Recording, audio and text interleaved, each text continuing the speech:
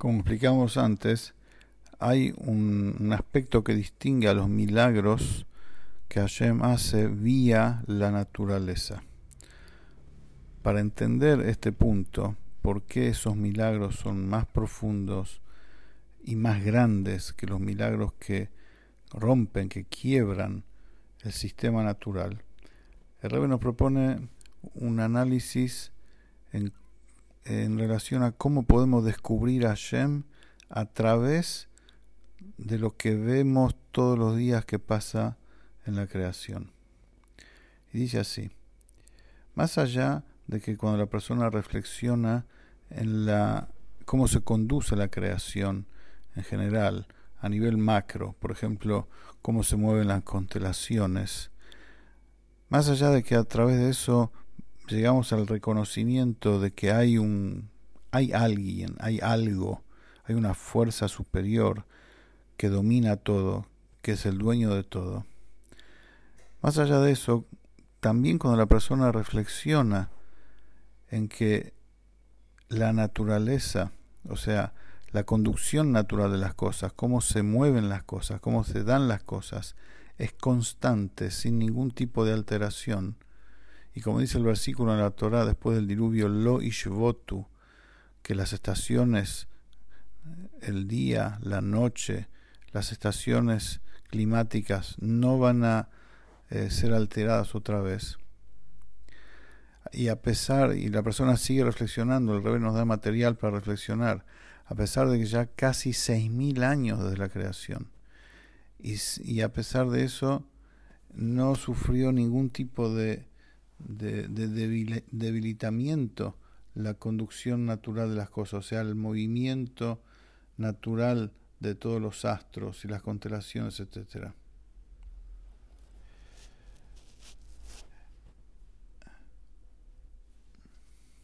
A través de eso reconocemos la grandeza del Creador. O sea que Él, bendito sea, que de Él viene esta influencia en el mundo, esta energía al mundo. Reconocemos que Él es totalmente ilimitado. En Sof Ublikbul, no tiene fin y no tiene límite.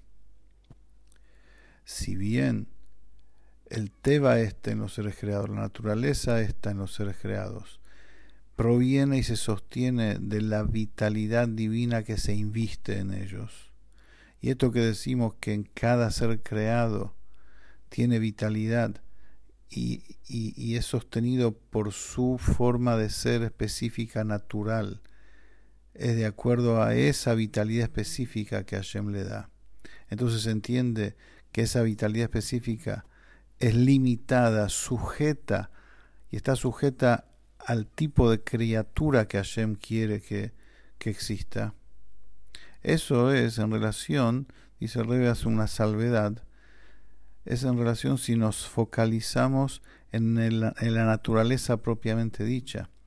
O sea, en cómo Hashem da vida a la naturaleza, sí, obvio, es a través de una vitalidad limitada.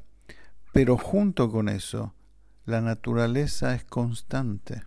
Hashem conduce todo eso que hace de manera constante, sin debilitación, sin ningún tipo de alteración.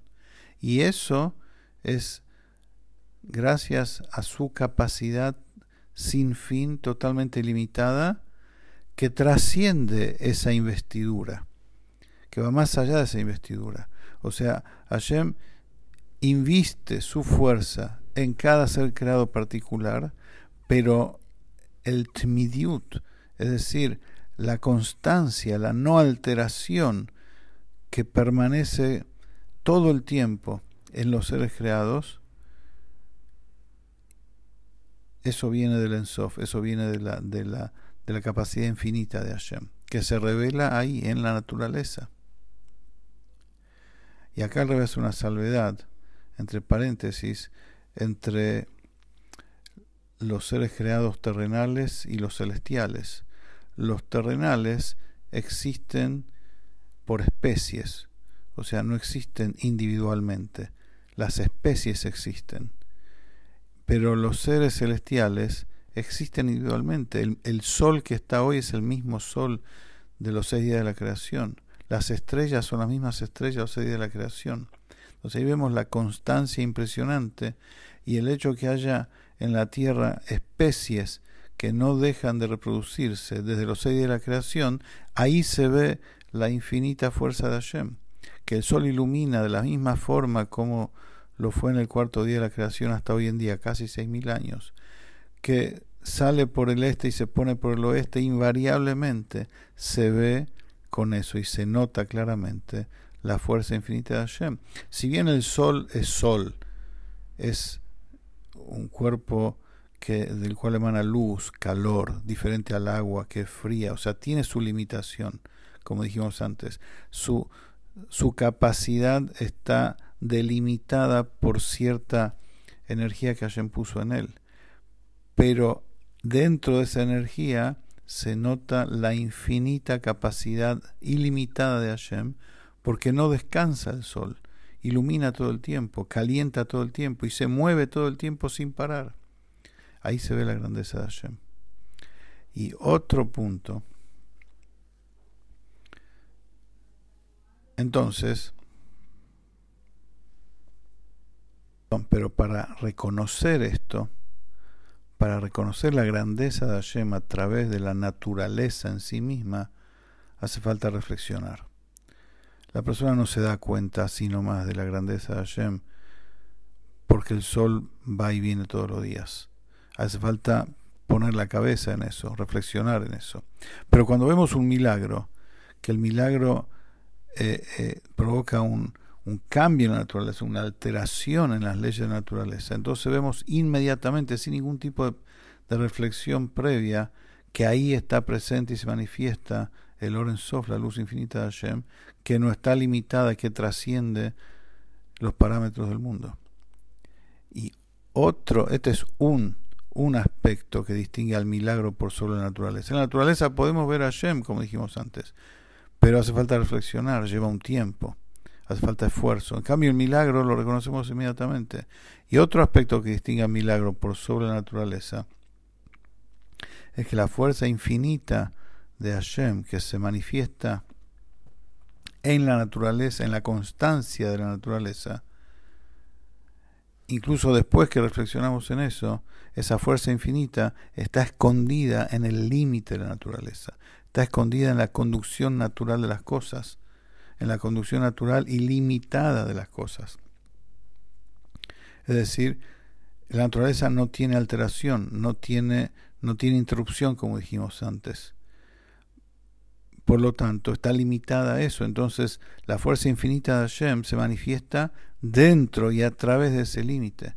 Pero a través de los milagros, la manifestación totalmente restricta de Hashem se manifiesta tal cual como es, más allá de la investidura en la naturaleza y sus límites.